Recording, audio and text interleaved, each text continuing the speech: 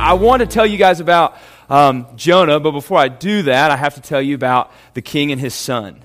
There was a king, and a long time ago, this king loved being king. He loved what he did. He loved his subjects. He loved his kingly duties and tasks, and he loved his kingly meetings, and he loved his family, but most importantly, he loved his son. And he loved playing with his son in the garden. Well, one day, the son wandered through the garden, and you see the garden connected to the rest of the forest that was throughout the kingdom. And so the king comes out to play with his son, and his son's not there. And his son has wandered into the forest. And while he's in the forest, the son has tripped over some roots and fallen in some dirt and some mud and ripped up his royal robes and gotten dirt on his face and in his hair. And he's bleeding on this side of his arm. And so he eventually wanders out of the woods and into the lower parts of the city where the woods connects. Okay, you follow? And he's very little, and he's the son of the king, and so he goes to all these people, and he tugs on their shirt tails and says, "Excuse me, I'm a son of the king, and I need to go home." And everybody looks at him and says, "Sure you are, of course you are." And they keep walking, and they keep leaving, and eventually he begins to get aggravating to people, and he says, "I'm a child of the king. I'm the king's son. Please help me get home." And they look at him and they say, "No, you're not. No, you're not." Meanwhile, back at the palace, it's panic time, and the king is freaking out and getting all of his people together, and he tells everyone to go and look for his son. And if you've ever lost a child, even for a minute, you know kind of the panic that he was feeling, and the queen. And so they put up posters, and they go out and they try to get all of these people to go find him, and they can't. And days turn into weeks, and weeks turn into months, and throughout this time, this kid who, when you're little and people tell you something over and over again, you start to believe it. And eventually he begins to believe that he is not a son of the king. And he begins to hang out with the wrong people. And he begins to do bad things with the wrong people. Murder and rape and steal and lie and all these other things. And this goes on for months and years, and eventually over time he grows to hate this king who tries so hard to stop him from doing what he wants to do. And he would ride on his horse by the palace and spit on it and continue on, and eventually the king looks around and sees a wanted poster and realizes after all these years that the greatest criminal in the kingdom is his son. And so the king gets everybody, and now that the king is in on it, the police will really pay attention, and they go and they arrest the man, and they put him on trial for what he's done, and the judge says, I cannot look the other way from what you've done. You are to die for what you have done. And so he sentences him to death. And so the night before his death, the son is sitting in his jail cell, and the son doesn't realize, okay? And the king goes to the son's jail cell and says, "I loved you with a great love, but I cannot look the other way from this. I cannot ignore what you've done. There has to be punishment for what you have done. So I'm going to let you go. I love you." And the king leaves and closes the cell door and leaves. And the young man gets up and goes up to his jail cell and pushes it, and the door swings open. The king has left it unlocked, and the son says, "That stupid old man. He thinks what does he think, that I'm going to worship him now? That I will listen to him as king now?" And so he takes his sword and he takes his coat from the storage place, and he leaves. It wasn't until 3 weeks later that he heard what happened, that the king had died in his place, so that the demands of the law would be met. God's love for his people, God's love for you, is a lot like that. And so much more. And I want to tell you about that, but I'm worried because I don't know how to talk about this well enough. But I'm going to try. Okay? Cool? But before I try, I have to give you a little bit of, I guess we'll call it a history lesson, okay? So here we go. First 5 books of the Bible, Genesis, Exodus, Leviticus, Numbers, there's not going to be a quiz, so everybody chill. First 5 books of the Bible, Genesis, Exodus, Leviticus, Numbers, Deuteronomy, are called the Pentateuch. Pentateuch, what does that mean? In the United States, the Pentagon, or a Pentagon, has 5 sides. Pentagon, 5 sides, Pentateuch, 5 books. Okay, with me so far? We cool? All of the first 5 books of the Bible, there's a better way to say that, they're all written by the same guy, Moses. Okay? Moses is famous because of what he does in the second book of the Bible called Exodus. And in Exodus, God uses Moses to free the Israelites out of Egypt. Okay? We tracking so far? Some of you guys know what I'm talking about. God uses Moses to free the Israelites from Egypt in the Exodus, or in Exodus. Okay? Cool. Now, here's something important that we have to remember about that, about the Israelites being set free. Israel was not the only country in slavery at the time. Okay? They're just the only one that we ever really talk about. The Old Testament is full of slavery. In fact, in Genesis before Exodus, okay, Genesis, Exodus, in Genesis before Exodus, Joseph is sold by his brothers into slavery. Okay, so slavery was already a thing. It wasn't as if everybody else in the world was free and happy, and then Israel was enslaved by Egypt. They weren't the only people. Okay? And also later in the Old Testament, when King David and King Saul and King Solomon and all these different people, whenever a kingdom would take over another kingdom, one of the things they took as property were the slaves. Okay? So slavery is all throughout the Old Testament. Okay? But only one group of people enslaved were freed by God's great power. Just the Israelites. Okay? But why? Why just the Israelites? Well, as it always does, the Bible tells us why. If you have a Bible, turn to the 5th book of the Bible, Deuteronomy chapter 7. Deuteronomy chapter 7. So Genesis, Exodus, Leviticus, Numbers, Deuteronomy. Or just use your table of contents. Either one is fine. So we're trying to figure out why is it that God saved Israel? Why just Israel? All right, Deuteronomy 7, verse 6 says this. And this is Moses talking to Israel, okay?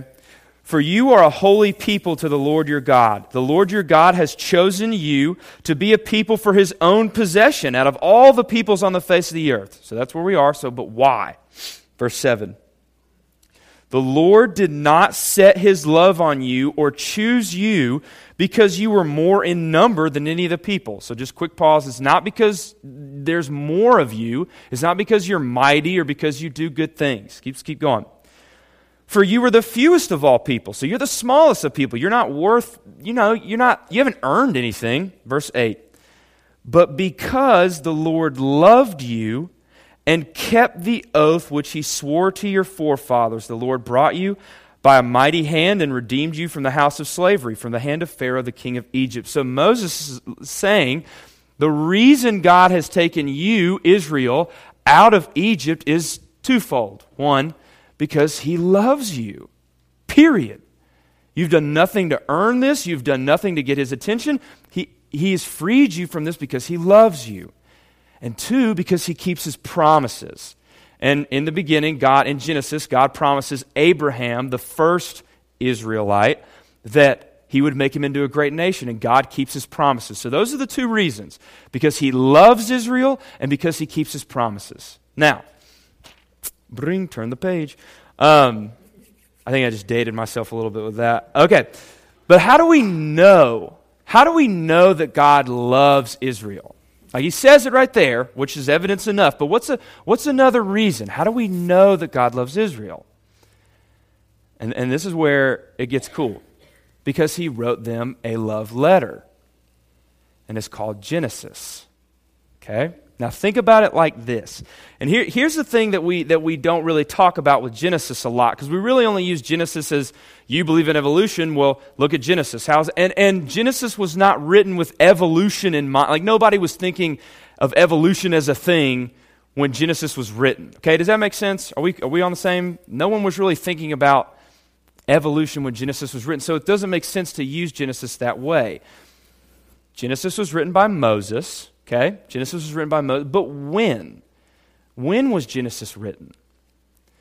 Well, it probably wasn't written during the time of Exodus, like when God was freeing the Israelites from Egypt, because Moses kind of had enough on his plate, okay? So when was Genesis written?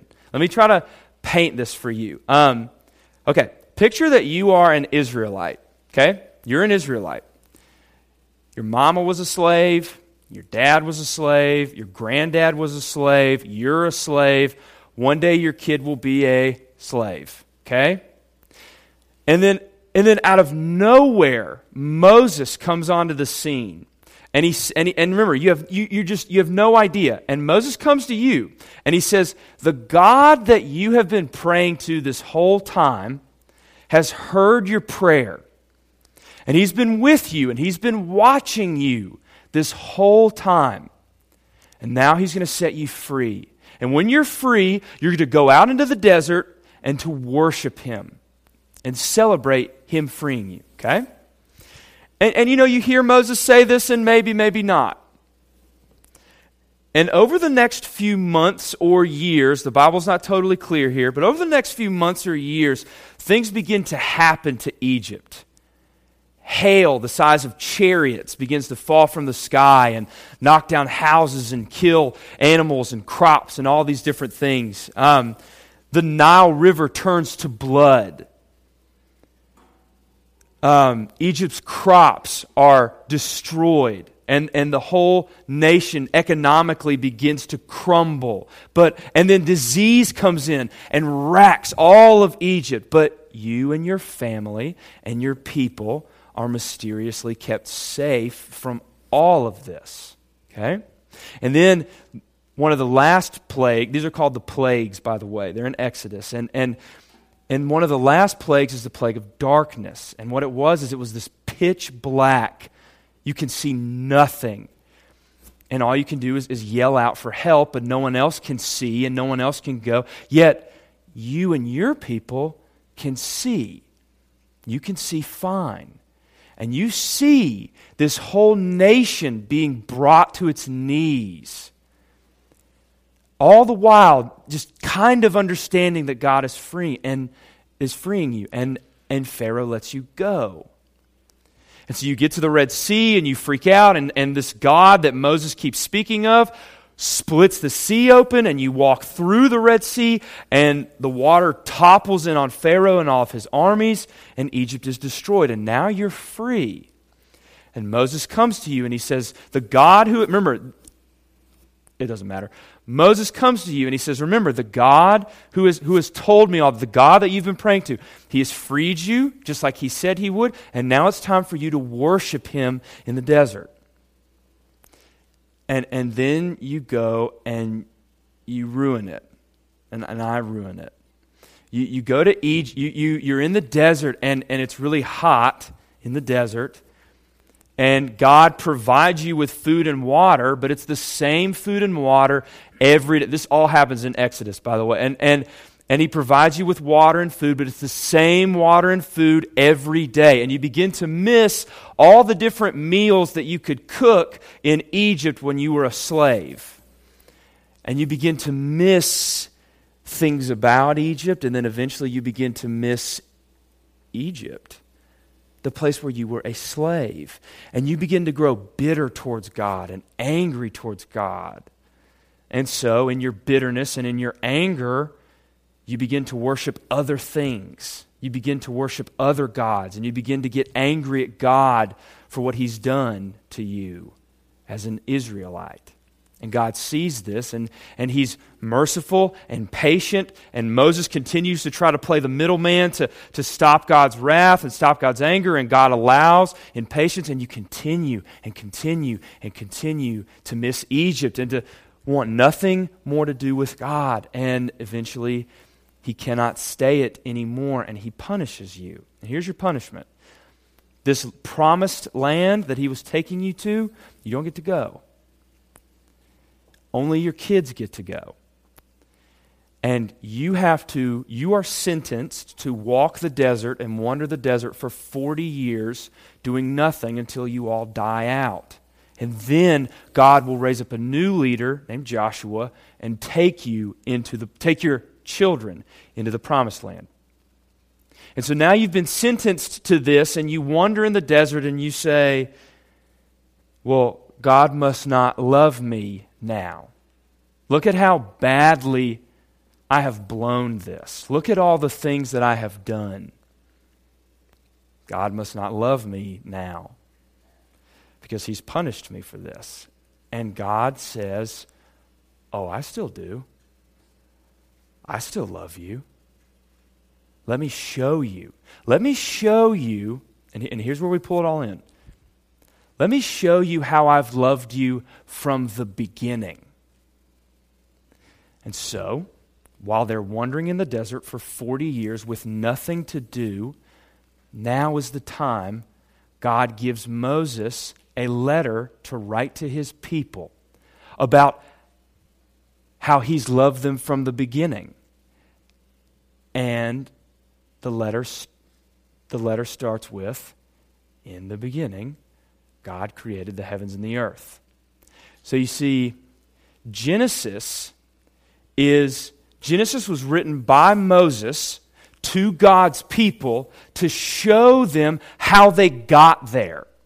You got to see that. Genesis was written by Moses to God's people to show them how they got there. If you go back and read Genesis, it doesn't talk about the history. Remember, it's the whole world, right? God creates the world. But it's not about the history of the world. It's not about the history of Egypt. Egypt was there. It's not about the Mesopotamians, who some of you know and some of you don't. It's not important. It's not about the ancient tribes. It's not about America, shockingly enough. It's not about any of these other countries. It's about Israel. Genesis is about Israel. It's about Israel, and it starts with, it's a book about Israel. And it starts with, in the beginning God created the heavens and the earth. And it was written to Israel, which means that when God created the heavens and the earth, what group of people was he thinking of? Israel. God created the heavens and the earth for his people. Now, what does that have to do with you? Well, what if I told you that he had you in mind too, and that I can prove it? And so I will. Look at Ephesians 1, verses 3 and 4. Ephesians is in the New Testament. Ephesians 1, verse 3. So you got Matthew, Mark, Luke, John, Acts, Romans, 1st and 2nd Corinthians, Galatians, Ephesians, or your table of contents, because that was probably too fast.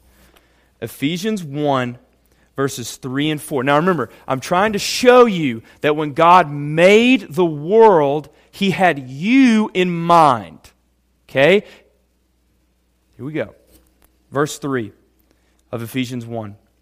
Blessed be the God and Father of our Lord Jesus Christ, who has blessed us with every spiritual blessing in the heavenly places in Christ. Here we go. Just as he chose us, there it is, in him before the foundation of the world. So before the foundation of the world. If you're going to build a building, you have to have foundation. So this has to do with creating something. So here we go. I've said it like 13 times already. When did God create the heavens and the earth? In the beginning. Okay, in the beginning, God created the heavens and the earth. So if he created the heavens and the earth in the beginning, and he thought of you before he created the heavens and the earth, that means he thought of you before the beginning. Before the beginning, God has you in his mind. Before the earth, God has you in mind. One more place that I'm going to show you, and it's in a really random book in the Bible, unless you're a pastor, and it's called Titus. So flip over a few pages towards the end of the book, towards the end of the Bible, and go to Titus. Titus is kind of hard to find, so I'm going to recommend it for my table of contents people. Titus is after 2 Timothy, if that helps narrow it down. And I would say it's before Philemon, but Philemon's even harder to find than Titus, so That's not going to help any of you. Titus chapter 1, verse 2. I'll give you guys a second to get there. Titus chapter 1, verse 2. And again, God has his people in mind before the world exists. You specifically. And remember, this is the New Testament, so it's no longer just about Israel. This is about you. All right, here we go. Titus 1, verse 2.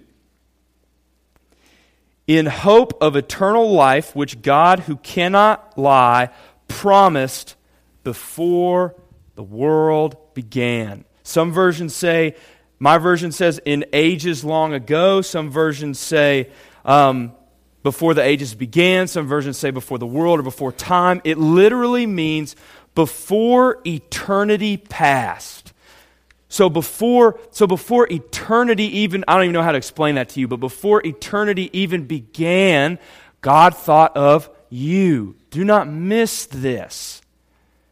Now, let's bring it together, and then I'll show you what this has to do with Jonah. Okay. So if he thought of you before the world started, then when he made the world, who was he trying to get to? You. You live here. You need a place to live and to breathe and to stay on the earth and to grow. He made the world. God made the world so that he could get to his people. That is the point of creation. We were sitting in middle school boys' small group on Sunday night, like 3.5 weeks ago, and we were talking about how God doesn't need friends. He's God, and He's Father, Son, Holy Spirit. So you got 3 perfect people hanging out all the time. They don't need anybody. And so we asked, and we were like, why do you guys think God made the world then? Because He's not lonely. And one of the boys said, because He wants worshipers. Yeah. He had you in mind when He made the world so that He could then get to you. The world and everything in it was made for you. So that He could get to you. You are the point of the world. You are the purpose of this place. If you're a Christian, if you're a follower of Jesus Christ, when you die, whether it be tomorrow or 50 years from now, you will be before God and you're going to have several questions. And one of those questions will be, why did you make the world? I don't know all of the answers, but one of them, I don't know all the things that He's going to say, but one of the things that He will say, God, why did you create the world? Because I was thinking of you. Because I was thinking of you. Not Israel, not the church, you individually. When I made the world, I had you in mind. The book of Jonah is one of the most talked about books in the Bible because it's very easy to understand, sort of. And it's got the fish, and the fish is cool. But the book of Jonah is not about Jonah. Okay? The book of Jonah is about God's love for His people. The people of a city called Nineveh. People who were not from Israel. People who were what's called Gentile. People like you. The book of Jonah is about God's love for His people. So we're going to go through Jonah pretty quick here. And I want you to keep that in mind. Don't focus so much on Jonah here. Read it from the lens of God is going after His people. Okay? So let's go to Jonah 1. And let's take a look and see what it's got. All right. Jonah is after Obadiah, which I'm sure will help so many of you. Jonah is after Obadiah and before Micah. So, I don't know how else I can spell it out for you guys. Seriously. Okay, here we go. Jonah 1. So let's just start at the beginning. Here we go. Let's read Jonah 1 through 3. And I'm supposed to talk about Jonah chapter 3, and we will get there in just a second. But I got to set the scene and paint the picture. Jonah 1, chapter 1, verse 1. Here we go. The word of the Lord came to Jonah, the son of Amittai, saying, Arise, go to Nineveh, the great city, and cry against it, for their wickedness has come up before me. But Jonah rose to flee to Tarshish from the presence of the Lord. So he went down to Joppa, found a ship which was going to Tarshish, paid the fare, got onto the boat, and fled from the presence of the Lord. Okay, so God comes, and Bob's already painted this for you, so I'm not going to go into too much detail, but this is important to keep up here. We always think that Jonah ran from God because he's afraid, or because he's nervous. And the moral is, don't be nervous. Jonah was nervous, don't worry. That's not the main reason Jonah left. Jonah left because he hated the people of Nineveh. Jonah was very much what you could call a racist. He hated these people. Flip over or scroll down, you young ones, to Jonah chapter 4. Look at Jonah chapter 4, verse 1. Jonah chapter 4, verse 1. So this is after chapter 3, and everybody's repented, and we'll talk about that. But Jonah chapter 4, verse 1 tells us why Jonah did not want to go. Jonah 4, verse 1. But it greatly displeased Jonah. So Jonah's angry that these people have repented and come to know Jesus. It greatly displeased Jonah, and he became angry. He prayed to the Lord. It's okay to pray to the Lord if you're angry. There it is. He prayed to the Lord and said, "Please, Lord, was not this what I said while I was in my own country? Therefore, in order to stop this, I fled to Tarshish, for I knew that you were a gracious and compassionate God." So, in order to stop this, I fled. What is this? Well, what did he just see? Everybody comes to know Jesus and to know God, and God saves them. Jonah did not want this to happen. Jonah hates these people, and he knows that God is loving and caring, and he knows he's going to save them, and Jonah wants no part of it. Jonah hates these people. So flip back over to Jonah 1. What does Jonah do? He goes and gets on a boat. Now remember, this isn't about Jonah. This is about God's love for his people. Now if God didn't care about Nineveh, and Jonah gets on the boat to go away from Nineveh, God could have just let him leave. He could have just let him sail away on calm seas. But God loves the people of Nineveh, and he will do anything to get to his people. So he literally changes the weather. This is incredible. He changes the weather to get to his people. Look at verse 4. The Lord hurled a great wind on the sea, and there was a great storm on the sea, so that the ship was about to break up. Then the sailors became afraid, and every man cried to his God, and threw cargo which was in the ship to lighten it for them. So God throws a great storm on to the sea, and it was so great. Did you catch it? Who became afraid? The sailors became afraid. These sailors who spend their lives on the water. When we were going to Kenya, we had to fly over the ocean, and it was like my third time flying, and I was not cool, calm, and collected, to say the least. And all these stewardesses would be, they'd be serving drinks and serving food, and they had all these, warm towels, and like the cart was this high with food, and we'd hit turbulence, and the plane would literally go like this, like 1,000-pound piece of machinery would literally go like this, and the stewardesses were just so chill, and they did not care, and they were just handing this out, and I'm like gripping this the whole time, saying like very deep prayers like Jonah and all these things, and I remember thinking, I thought, I wonder how bad it really must have to get to where they would start being as scared as I was. And it's the same thing here. This is so bad that the people who are used to turbulence are freaking out, okay? And so they become so afraid that they begin to do this. It's called casting lots. Look at verse 7. Each man said to his mate, "Come, let us cast lots so that we may learn on whose account this calamity has struck us."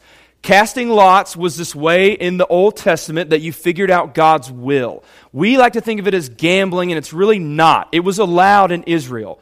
Casting lots is used in Proverbs 16. Casting lots is used in Joshua when they go into the promised land and they need to decide which tribe gets how much land. They cast lots to do it. And the weirdest one is in Acts chapter 1. Judas, the disciple who betrayed Jesus, is dead. He hangs himself, and he is dead. And so the disciples need a 12th disciple. And they get all these eligible candidates, and one of the things they do to pick him is casting lots. Now, we don't cast lots anymore because we don't need to know the will of God that way because we have it in the Bible.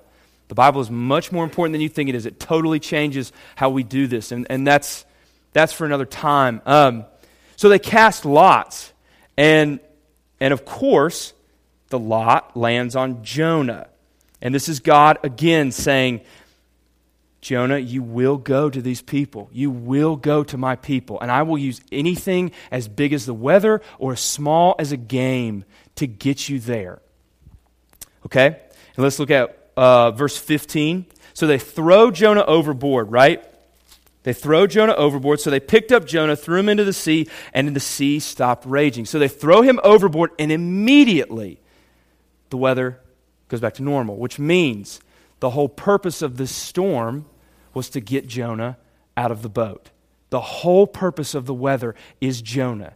He changes the weather for his people. He does everything for his people. And then you know the rest of this part of the story. Jonah's in the ocean, desperate. A great fish comes, swallows him, keeping him safe from drowning. Jonah has this moment where he realizes what he's doing, and he realizes that he needs to serve God. The fish spits him up on dry land, which is an experience I want nothing to do with. And so now the Lord comes to Jonah again and says, it's time to go to Nineveh. And Jonah says, absolutely. And so Jonah, it's what I've been saying the whole time, God, it's time to go. And so Jonah goes to Nineveh. Now, look at chapter 3. Chapter 3, and look at verse 3. Let's learn a little bit about Nineveh here. So Jonah arose and went to Nineveh according to the word of the Lord. Now, Nineveh was an exceedingly great city, a 3 days walk. What does that mean? It means one of two things. Either Nineveh took, it's a 3 days walk, so either it took 3 days to walk around the walls of the city, or it took 3 days to walk from point A all the way across the city. Does that make sense? Diameter for my geometry people, I think. So it took 3 days to walk from point A to point B across the city or all the way around. And that's important because here. And in verse 4, we're going to learn that Jonah is not only the worst prophet ever, he is the worst pastor ever. Look at verse 4. Then Jonah began to go through the city 1 day's walk, and he cried out and said, yet 40 days and Nineveh will be overthrown. All right, that's his sermon. In 40 days, Nineveh will be destroyed. He basically goes to them and says, you guys are against God, you guys are going to hell, whatever. And then he goes to the next house, and this is what he does. And should we talk about hell more? Yes. 100% we should. We do not talk about hell enough in the church in America. But here's what makes talking about hell so good. Because as scary and awful as hell is, that makes Jesus look that much better, right? That makes him look that much better. And so but it makes him look that much better. And so if you just talk about hell, you've totally missed the point of why you should talk about hell, because it makes Jesus look so good. So you have to put Jesus in there. And Jonah does none of that. There's no... Now, obviously, Jonah probably said more than this, but since this is all the Bible gives us, that shows that the crux of his message, the whole point of his message was, you are going to hell. And that was it. There's no mention of God. Hello? There's no mention of his forgiveness. There's no mention of, hey, guess where I've been the last 3 days? In a fish. And in the fish, I was there because I was leaving and I didn't want to come to you guys, but God changed the weather so that I could get to you. Look at how much he loves you. Please, will you follow him? I mean, the sermon will preach itself. All he has to do is tell what's happened to him. And there's none of that, right? And there's the other thing. It says how many, look at verse 4 again. Jonah began to go through the city 1 day's walk. Now, how many days' walk is the city? 3. And Jonah gets 1. Now, here's what we originally think. Here's Jonah being Jonah again. Only 1 day's walk. That's a third of the way. If you had a test and you filled out a third of it and you gave it to your teacher, would your teacher be like, hey, good, awesome? No. It's terrible. It's terrible. There's Jonah being Jonah again. But listen to this other side. Listen to this other side, and I think this is correct. One commentary says, Jonah immediately begins his task when he arrives to Nineveh, and he only goes 1 day in and needs to go no further, because his sermon has caused the people to repent and has spread through the city like wildfire, so that no further preaching was needed. Jonah gets one day into the city he doesn't want to be in to preach a sermon he does not want to preach, and the gospel spreads like wildfire across this place. My girlfriend takes a lot of notes, and she doesn't like to put notes in her Bible, so she fills out sticky notes and then puts the sticky notes in the Bible. And we were in Jonah in the college class 2 weeks ago maybe, and she opened it to Jonah, and I saw on one of the sticky notes, it said, the real miracle of Jonah is not the fish that swallows him. The miracle of Jonah is that an unwilling pastor went one day into this city that was a 3 days walk, and the whole city still got saved. Guys, you think this is Jonah doing this? You think this is Jonah's work?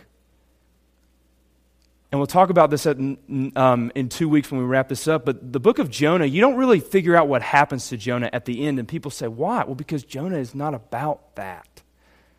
Look at how God has taken the hearts of these people and used this awful sermon from this awful man and saved his people. Look at Jonah 3, verse 5, and then we'll close. Jonah 3, verse 5. And I will be there in just a second. Jonah 3:5 says this. Then the people of Nineveh believed in God. Now skip down to verse 8. And the king said, but both man and beast must be covered in sackcloth, and let men call on God earnestly, that each may turn from his wicked ways. And then look at verse 10. When God saw their deeds, that they turned from their wicked way, then God relented concerning the calamity which he had declared upon them. So, when I was younger, my granddad and I would build things. And when I say me and my granddad, I mean my granddad would build things. And he would build like 99% of this, and then he would let me put the last brick on or the last nail. I mean, I was so young. And he would sit back and he would watch the work be finished. And this is what God has done. It says when God saw what they had done, so God is sitting back. He has done the heavy lifting. He has gotten Jonah. He has changed the weather. He has used this game. He has used a fish. He has used this pastor who literally hates these people, and he has saved his city. And he takes the wrath that he was going to put on the city and he waves it away, just like he was planning to do from the beginning. God has a great love for his people, for you, and he will do anything to get to you, and nothing can stop him. Let's pray.